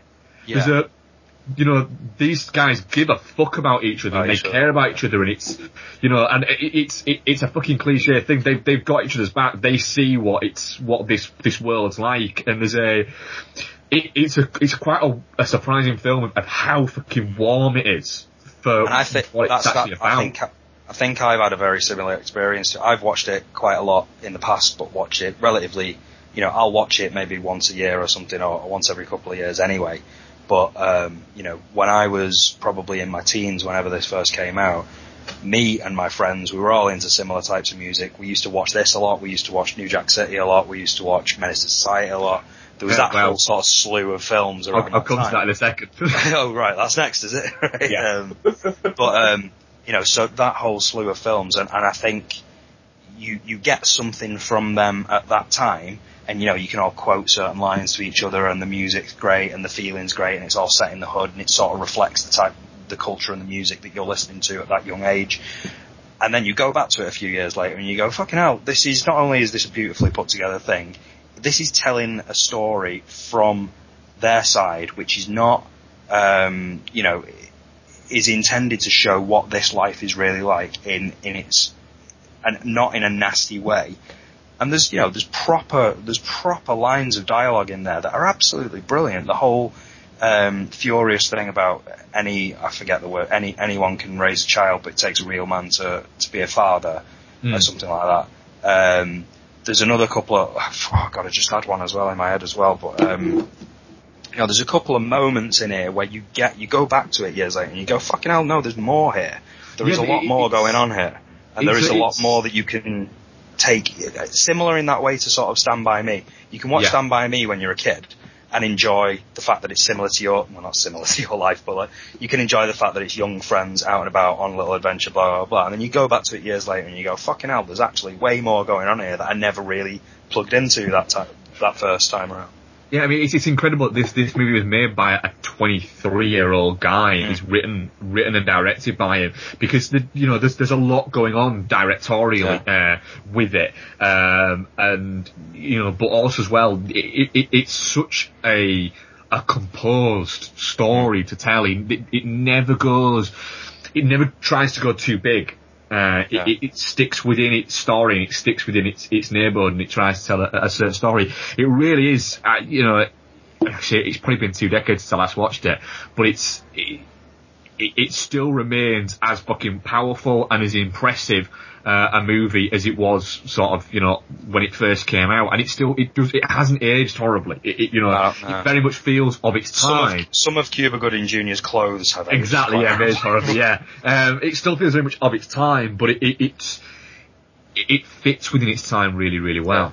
Sorry, the other quote, I think it's another sort of Furious style sort of slice of knowledge thing, but it's in the wider discussion of the film about how the black man is being kept down by you move people out to these areas where you keep black people all in one place, you stick alcohol, you make cheap alcohol, you put 40s everywhere, and you stick off licenses on one corner right opposite a gun shop, and that's it's like, what do they think we're going to do? We're going to get drunk and kill each other sort of thing. That whole keeping the black man down thing is just like, yeah, you sort of, you notice that when you watch this when you're a teenager, but then you go back to it and it's like, yeah, this is actually a really intelligently made film. It's not just another hood story like certain other films of that era, which you may be about to mention. Yes, I will. I'll move on then now. After this, the next night we watched, keeping a sort of theme going, we watched Menace to Society. Not written actually by, story was by, the Hughes brothers, along with, Tiger Williams, but directed by the Hughes brothers, who were 21 at the time, which is insane. And I thought, to be honest, this was the one I thought, this is going to look like shit, because it was made for not a very big budget at the time.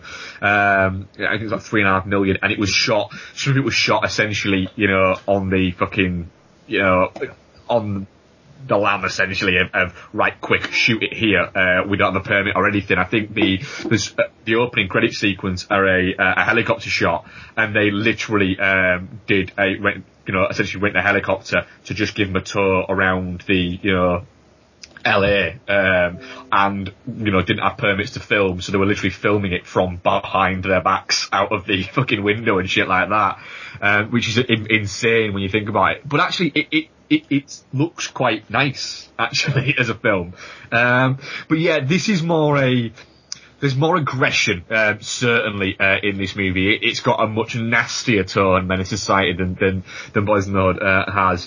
It's telling a much more sort of visceral, version of a very similar story, where, you've got, Kane, and, the film opens up with Kane and O-Dog going into, essentially like a convenience store, and, they're getting followed around by the store owner, and they're reacting to it, and they've been a little bit aggressive, and then a throwaway comment from the store owner results in him getting shot, and you're introduced to O-Dog as a character who we find out later on is like 17 years old, and he doesn't seem to have any kind of idea about right or wrong or any sort of respect for human life. He does what the fuck he wants, and that follows itself throughout the film.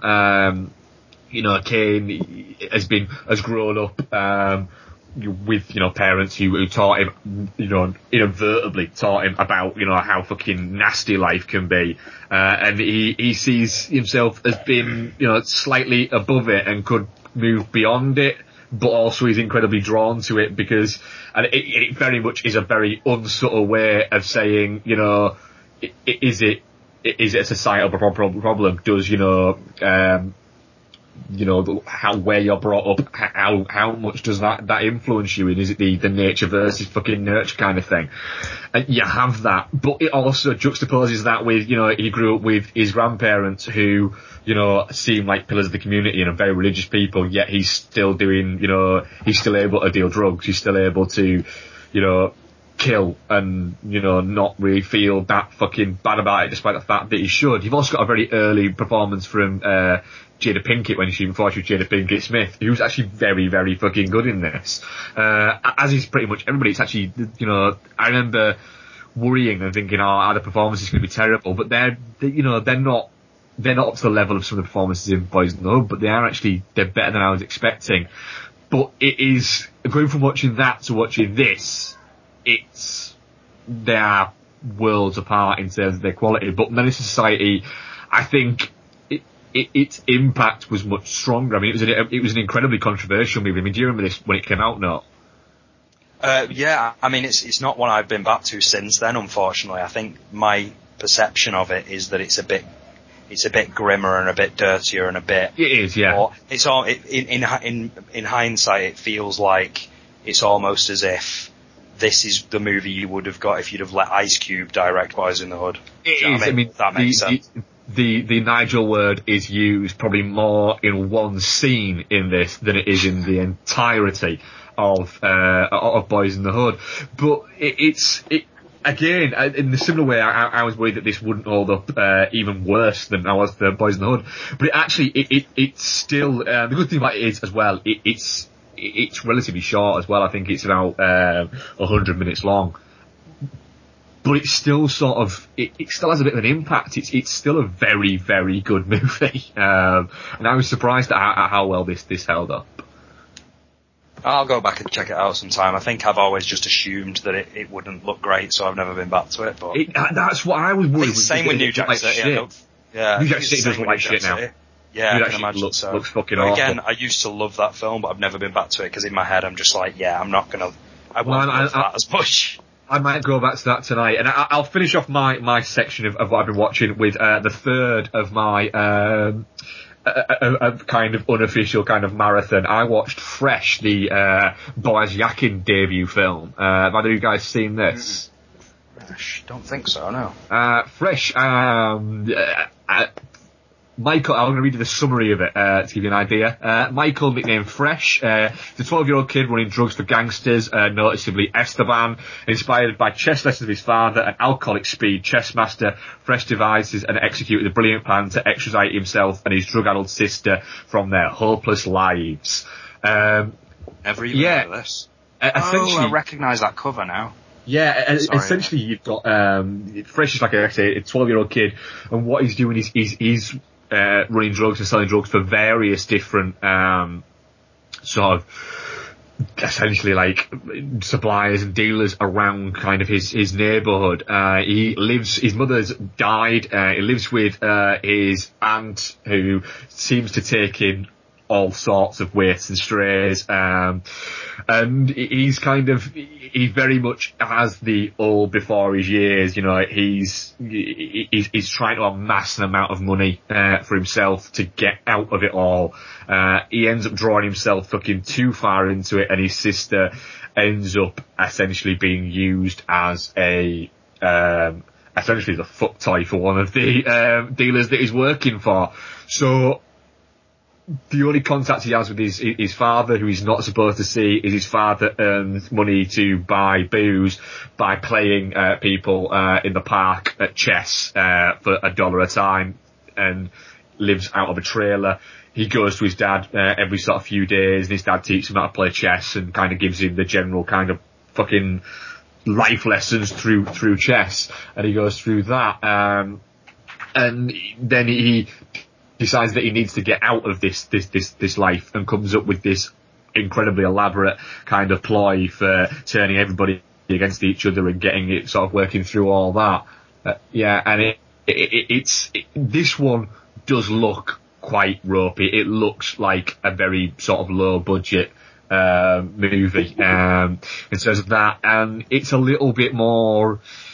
It's less sort of. It's more street based, but less kind of. I suppose black culture based would be the best way to describe it. It's more focused on the idea of this kid as being sort of schooled, and he's an intelligence level above where he should fucking be, really.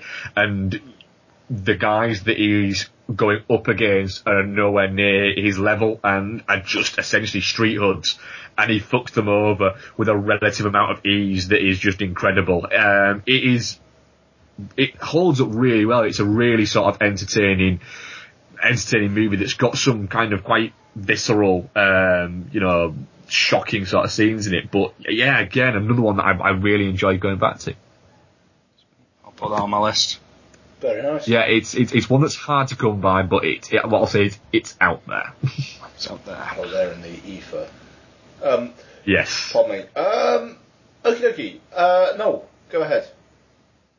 Sweet. I'll just rattle through a few, and then I'll get to one that I know at least one other of us has watched. But and I'll mention this. Just watched it 12 days ago, so technically not this week, but I just wanted to mention it because I really, really liked it. A Deadly Adoption, which is the thank you for reminding me. Sorry, carry on. I need to obtain. Oh yeah. Oh, you've not got this yet, right? It was on, was it Channel 5? Yeah. It was on Channel 5. I recorded it on Channel 5, so it might be on Channel 5 player.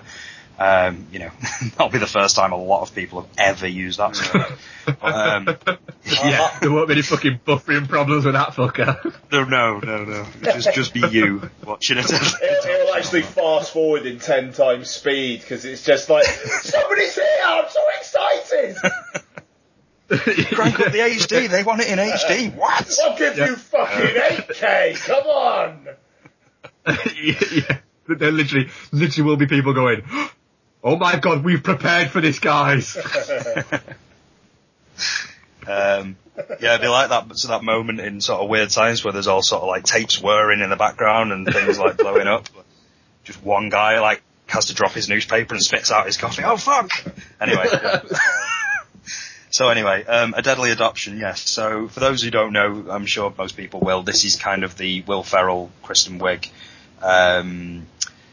direct to television. I've forgotten the name of the Lifetime. What? Sorry. Lifetime. Yeah, Lifetime TV kind of movie that they did. A few trailers kind of came out for it, and people were a bit like, "What the fuck is this? Like, where's the comedy?" And I think a lot of what I saw reaction to it online when it actually screened was kind of similar. People seemed to be a little bit like this was played too straight. I thought this was going to be a comedy. It's not a comedy. This is a comedy, and it's a fucking brilliantly executed comedy. It is more comedic in the first 45 to, well, the first two acts, I would say, are certainly more comedic than the third act, where it goes a little bit more serious and a little bit more in line with what these films are supposed to be. The first half of it, at least, plays like a very, very straight parody of something like The Hand That Rocks the Cradle. As I mentioned before, I mentioned these films before, but I kind of grew up watching stuff like The Hand That Rocks the Cradle, Single White Female, and The Guardian, and Pacific Heights, and stuff like that. Stuff where you've got sort of one person, or even, to a degree, something like Fatal Attraction, where it's like, a woman or a person comes into a family environment and sort of starts to infect things and maybe turns people against one another, and why is this person here? What do they really want? Like that type of thing. And that's essentially what this is. It's a parody of that type of thing. So, I mean, you know, if you're not familiar with what a Lifetime movie is, and a lot of people in the UK won't necessarily be, for me it felt like it was that type of thing. And like I say, it's played largely straight, but partially because it's who you are looking at on screen, which is Will Ferrell and Kristen Wiig. You kind of sense where the comedy's coming in, and there's just a very, very, very subtle moments and subtle things in the dialogue that just are a little bit of a tip of a wink to the camera, and that's why I think it's so brilliant, is because it's done just so subtly.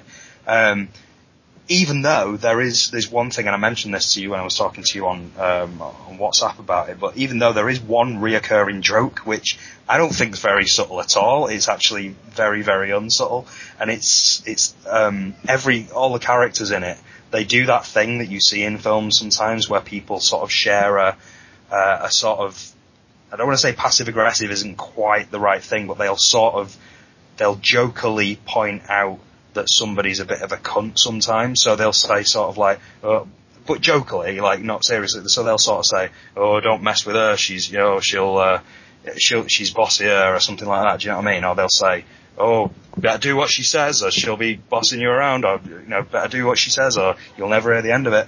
And they keep doing that, like, every single character pretty much gets the opportunity to do one, but as they go along, they get more and more sort of intense, and so you start off with, oh, better do what she says, you'll never hear the end of it, referring to his wife, or, you know, you better listen to him, he'll never let you leave the house, so it starts to become a bit more comedic. And then somebody in a coffee shop says to the woman behind the counter says something like, oh, do you want sugar with that? And then the guy turns around and he goes, oh yeah, don't get on her bad side, she'll spit in your coffee. And they just get more and more bizarre as they go along. But that's the sort of level of comedy that's in this. It's subtle, and it's knowing, and, you know, it's not Will Ferrell roaring and screaming his head off and behaving like a man-child. So, you know, maybe some people won't get it, but I really got it and really liked it, and as a film that reminds me of those films that I grew up with, it's great, but as a sort of very, very subtle parody, if you like, of that type of thing, it's also great. So, and it was on TV, so it's probably out there and very readily available to you. So just go and enjoy it, because I can't remember the runtime exactly, but it felt pretty tight. Let's have a look. Is it on? Where are we? That information doesn't get listed on Letterboxd, but never mind. But it feels pretty tight. It's an enjoyable light watch, but it's got a lot going for it, and it's a fucking 4-star film for me. I really, really enjoyed it. So yeah. Did neither of you get to watch this? Yeah. I haven't yet. No, 84 minutes it is. Yeah, 84 minutes. There you go. I'm all over it. Like, I mean, it probably felt like 90 minutes just purely because it's ad breaks and stuff like that, because it's a TV movie essentially, but it's cracking. Less cracking is Taken 3, which is fucking awful. Which thankfully was, Ian, do you remember when you mentioned the Google Chromecast free rental thing? Oh, fuck, really? Thankfully it was Taken 3, but also it feels like a little bit of a wasted free opportunity. It was awful. Mate, you know what? I use mine on Focus. Ah, okay. Yeah, so you didn't do too well out of it either. Well, yeah, there you go. I also rewatched Ted, which is a movie that I had mixed feelings about the first time I saw it. I didn't think it was hilarious, but I kind of liked it. And then I rewatched it and actually thought it was actually pretty good. Enjoyed it a lot more. And then I also watched Ted 2, which again was sort of, I'd put Ted and Ted 2 right alongside each other in terms of quality. Neither of them are brilliant, but each of them has, 4 or 5 laugh out loud gags in it, and frankly, that's a lot these days for me. So for that reason, if you liked Ted, you will like Ted 2. If you thought Ted was alright, you'll think Ted 2 is alright. obviously the humour is exactly the same, but the how funny it is and how good it is exactly the same. The one I was going to mention that I think at least one of you has seen is The Death of Superman Lives, What Happened. In fact, you've both seen it now, haven't you? I haven't got a chance. Yeah, I was going to watch it today, right, but you just didn't get a chance. Oh, right, okay, because I thought you shared that photo, was that? That was Ian. Oh, right, okay. So it's not a particularly well put together documentary, I don't think. It's not a brilliant documentary, it's okay. I think the director places himself in it a little bit too much. The director in one of the early... Sorry to interrupt, Noel. While you guys have been talking, I managed to fucking pound 3 beers. So I've got... Sorry, no, don't apologise. Oh, shit. Please don't apologise, but I just, literally, I've gone from a little bit tipsy to actually a bit pissed. So, I do apologise. But, this motherfucker needs to button up his shirt. There's a bit early on where, and he never does this again, he's standing, on a green screen. And there's 3 panels behind him. And it's the different scripts. And he's got his shirt unbuttoned. And he's just kind of talking. It's just why do I feel like I'm suddenly watching a really shit full motion video from a 90s video game about cyberspace? How much is his shirt unbuttoned? Seriously, 3 or 4 buttons. And this dude is not a svelte dude. He's not Paul Rudd. Yeah, no, exactly. And he's just chatting. It's just bud, do your fucking shirt buttons up. And I mean, good on him. He kickstarted this. And to be fair, if I kickstarted a documentary and I had a fucking sense of misplaced ego, maybe I'd think I'm going to put myself on front of fucking stage and unbutton my shirt buttons. But this motherfucker, and also I need to unleash this. In pretty much every single interview, he's got a different shirt on. And they're all film reference t-shirts. And he's I'm speaking to you, idiots. Oh, yeah. And it's so, because the thing is, I genuinely believe he's sincere. I genuinely believe that his heart is in the right place with this documentary. But with this kind of shit, it's just I'm one of you! And anyway, sorry, carry on though. No, that totally comes across, and that's what I'm saying. I noticed that too with the t-shirts. It's a little bit fucking much. But yeah, I mean, as I say, as a director, it's not as a documentary, it's not brilliant, but it's the type of thing that I'm just going to fucking sit there and eat up all day. I love hearing about projects that didn't come to fruition, and the fact that there's so much information here about a comic book movie that didn't happen is just brilliant to sit through for me personally and enjoy. It left me feeling a little bit gutted, because obviously we can never see this, so it's always that sort of, what could have been thing. So, like Jodorowsky's Dune in that respect, it's a film that sort of teases you, tickles your balls about what could have been, but ultimately you're left blue-balled because there's no chance you're ever going to get to see it. So it's a shame. But there's a lot of good stuff in there. There's a lot of information. Kevin Smith is good in it, as he usually is, but obviously anybody who's seen the first of his stand-up DVDs, I think it was, not stand-up, but audience with Kevin Smith, he pretty much tells the same story in exactly the same way, but it's cut up a little bit. So if you've heard the John Peters story about sort of the mechanical spider and everything, the giant spider that he wanted in the Superman movie, that story is laid out here again for presumably for those who haven't heard it before, but I think there'll be a lot of target market that will have heard it before. They don't dwell on it, because it's not at all. Three things John Peters wanted in the film thing, and yeah. And then they go to John Peters, who is clearly snorting coke off his table, and speak to him about it. So, fun thing to look out for is there's lines of coke all over John Peters' table, and what looks like a silver tube in an ashtray in front of him. So I was astounded at that. Like, I absolutely astounded. It's clearly one of those where the documentary maker's seen it and thought, well, let's leave this in. And John Peters is so off his nut and it's so normal to him that he's just not even thought about it. That's what I think, anyway. Yep. So yeah, did you like it though, Ian? Would you say? Yeah, I mean, I thought it was all right. I'll be honest with you. I'd had a few. I watched like the first half an hour in the afternoon. I stuck on the rest of the evening. I'd had a few drinks, and the bit where it really gets in depth about the concept art for about 20-25 minutes, I slightly dropped off. I don't find that particular aspect of film production as interesting as others personally. So I like that went on a bit, but from a what could have been point of view, I can certainly see like how it would work. I thought like from a filmmaking point of view, it basically like it kind of looked like it could have been on VHS. It didn't look particularly. It didn't look great. And I could see moments where John Schnepp was trying to make it look great and it didn't.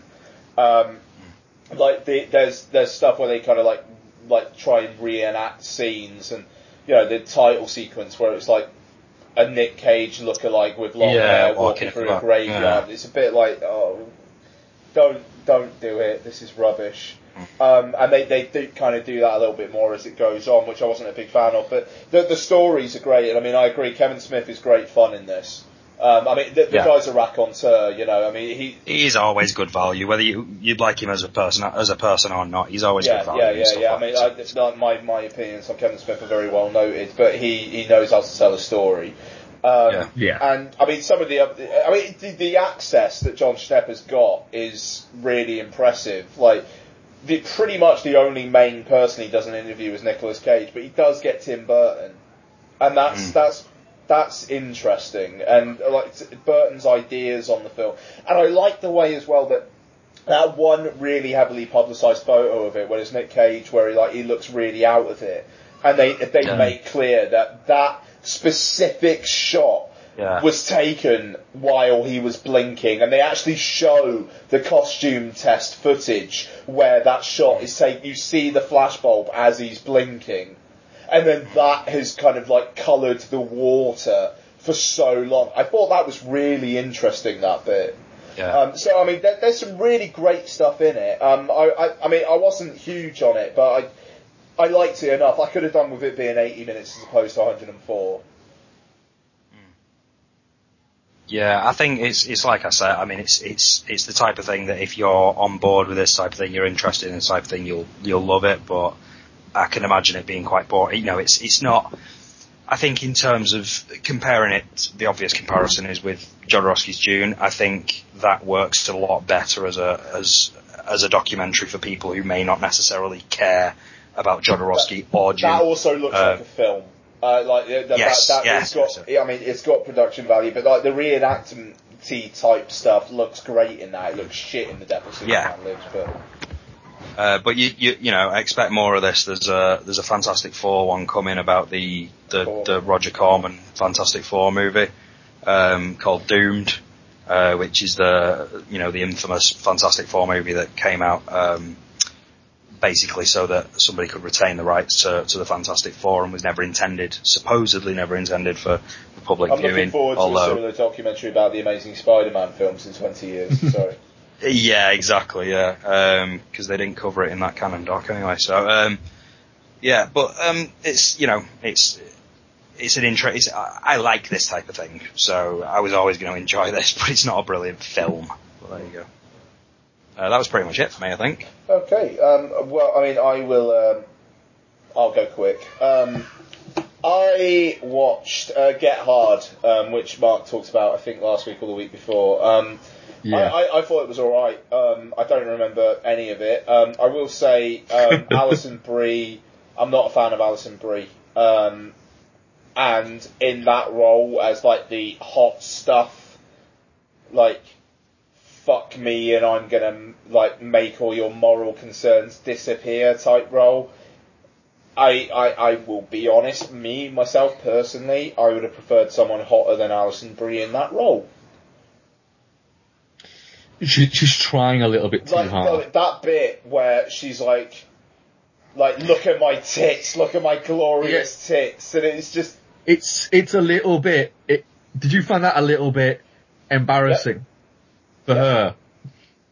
But you can watch her going, really? So essentially what you're saying is that right now, you're an actress, you're just a pair of tits. Yeah, pretty much. The thing is, I'm not a massive... she's my Amy Poehler. I don't get her at all. See, I think I've not seen Get Hard, but she's, and maybe this is just because I'm only familiar with her from Community, but that seems like miscasting to me. She's a very sort of goody two shoes kind of character in Community, but I think she's got that look anyway. I can't imagine her being sexy and sultry and... It is miscasting, but she, as a personality, is more akin to that than she is to a character in Community. I feel bad saying that feels like miscasting. It's like, why can't she be the hot girl who, that kind of, it just, she doesn't work in this film for that role, I would say. So, there you go. But I thought it was alright. I thought Will Ferrell and Kevin Hart had enough funny exchanges to get by on. I'll probably never watch it again, frankly. I know I'll never watch it again, actually. But it was good. It was fine. Moving on. Xavier Dolan's Mommy. So this is the art house pick for the week, I suppose. This fucker is amazing. Xavier Dolan, he's like, I think he was 26 when he made this, and he'd already made 4 or 5 films beforehand. It won basically the runner-up prize at Cannes last year, and this guy fucking knows cinema like insanely well. Most of the film is presented in like 4:3 aspect ratio, but there are 2 occasions where it goes into like 16:9 widescreen, and the reasons why it does that, and like at one of them, basically the character is basically kind of like breathing in the air and stretching out, and as he stretches, the frame goes across, and it's like proper. This is film school wanky shit, but I fucking love it. This is so good, and it like just within the context of the film, it actually feels like you're fucking breathing in, and this is a moment of respite, and it lasts for about 2 minutes, then it goes back to 4:3 again, and it's amazing. But basically, it's the story of this kind of it's set in a slightly fictionalized Canada, French-speaking Canada, where it's French language in it. And basically, it's like Quebec, I think it's saying. Quebec, and basically, there's like a law where if your kid is proving too much for you, and you agree to sign off on it, you can just have your kid taken away to like a facility, and they will basically just like take the kid off your hands and just fucking deal with them.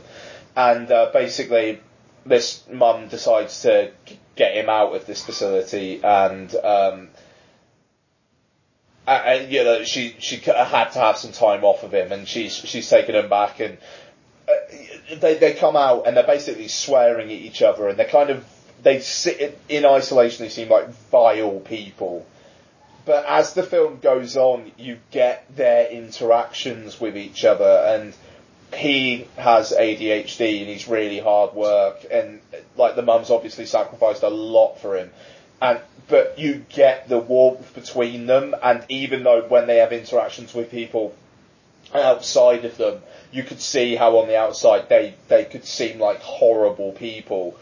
When you're watching them and just seeing them get along with each other, they are trying to make a go of things. It's just they've got a really sweary, like ultra, just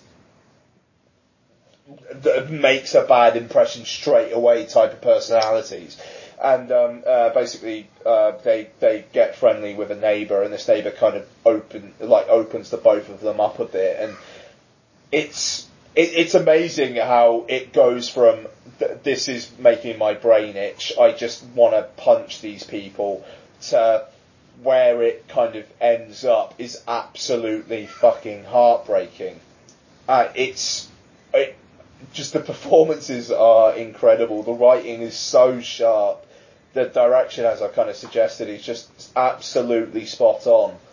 And from the outside, it just seems like the most film school wanky bollocks. But you watch it and it's just like, I'm fucking involved. And it's like 2 hours, 25 minutes long. It's a long investment. But by the end of it, you just feel like, shit, I feel like I've been with these people.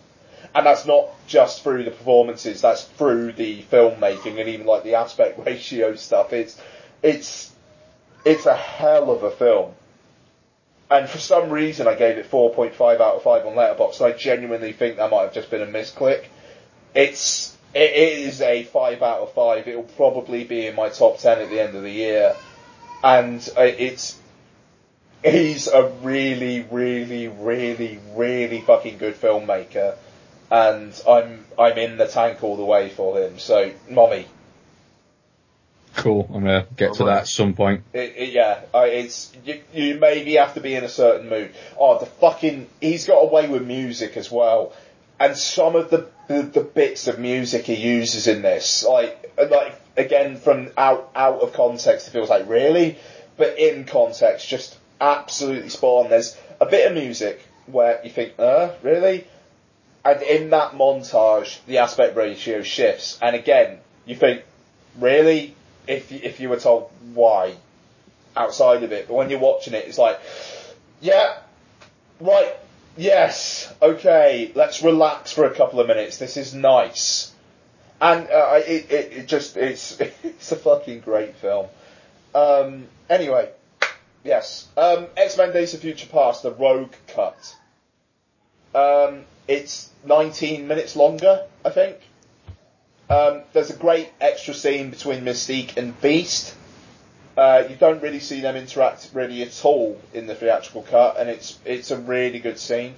There's some extra line readings and stuff which are fine, and an extra couple of moments.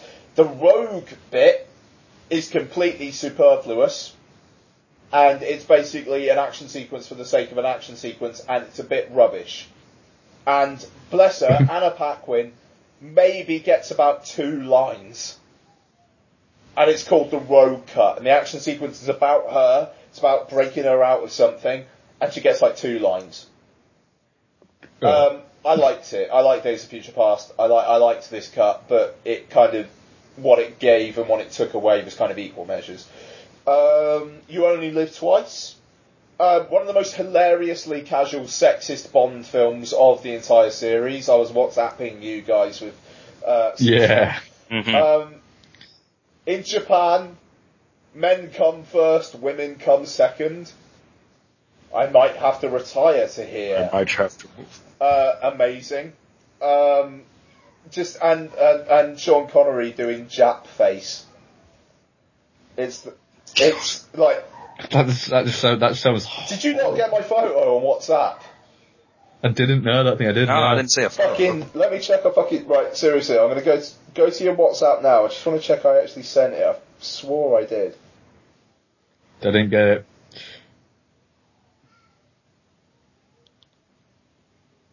Fuck.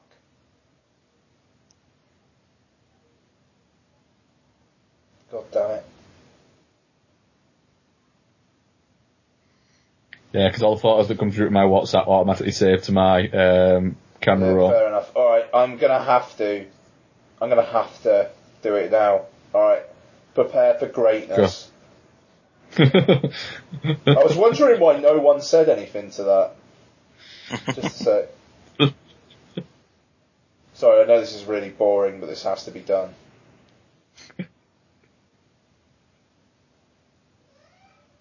Alright. Fucking hell. Alright, I'll snipe it instead. Sorry. I could have sworn I did that. I fucking did it on Friday morning. Hang on a second. Chap, face, James Bond. I want to see what the first image result is. It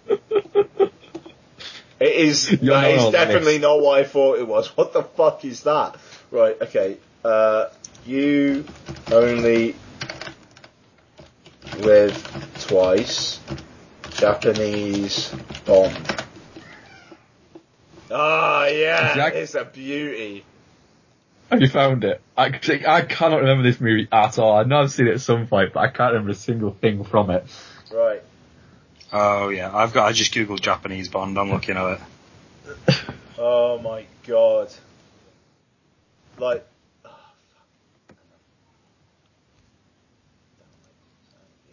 here we go. Right. Witness the awesome. Like, literally, it's like Team America, where they, like, put him in surgery.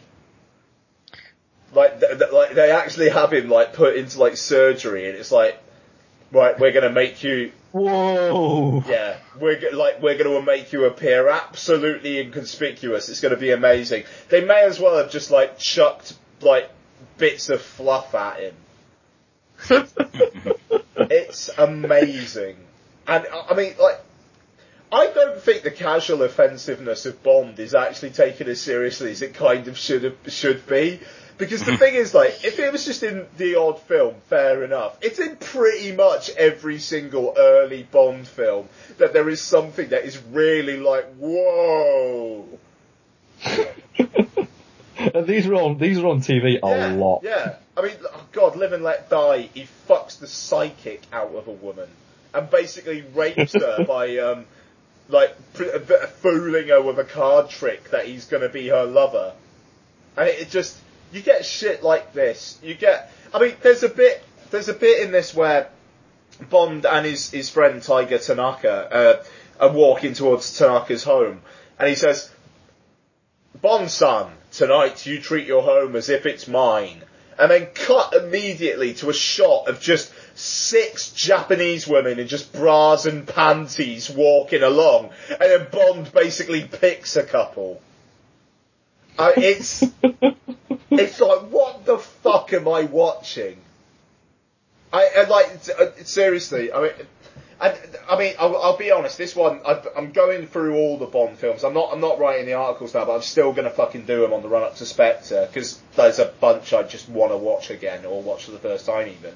And, this one, it's the weakest so far, I think. The production design is insane. Like, at the end, Blofeld has a volcano base, and it's this massive set, and all these ninjas come in on ropes at the end, and it's like, wow, this is fucking amazing! But you've got Bond's Jap face. And the weakest love interest. I'll be honest, there's a few Japanese women in this film. By the end of it, I didn't know which one he was actually with. And that's not it's just basically because of character. They're all the same character. One of them dies earlier on after Bond's fucked her, of course. And the other one, I think, swam off somewhere. It's brutal. I mean, look at that, for fuck's sake. And apart from that, I fucking bowled through the the second half of Daredevil, and Daredevil's amazing. There you go. Oh, the TV series. Yep. We don't talk about TV, but Daredevil was fucking awesome. You don't, that's why I'm holding back on my thoughts. Yeah. You know how I feel about it, so. I just want to talk like Vincent D'Onofrio for the rest of my life. He's amazing. Wesley, do this for me. Thank you. And now it's the end of the show. Next week we're doing Southpaw. Damn right we fucking are. I didn't think we wanted to do Inside Out. We don't. I would outright refuse. When I was young, I read a story in the Bible. I'm not a religious man, but it meant a lot to me. Noel, it was a pleasure. Thank you very much for having me, folks. Yes. Mark! Yes. This city, it deserves a better tomorrow. But by the end of the season, I won't think so. This city is filth, and I'm gonna stare at a wall that suspiciously looks like a wall I've been looking at for years.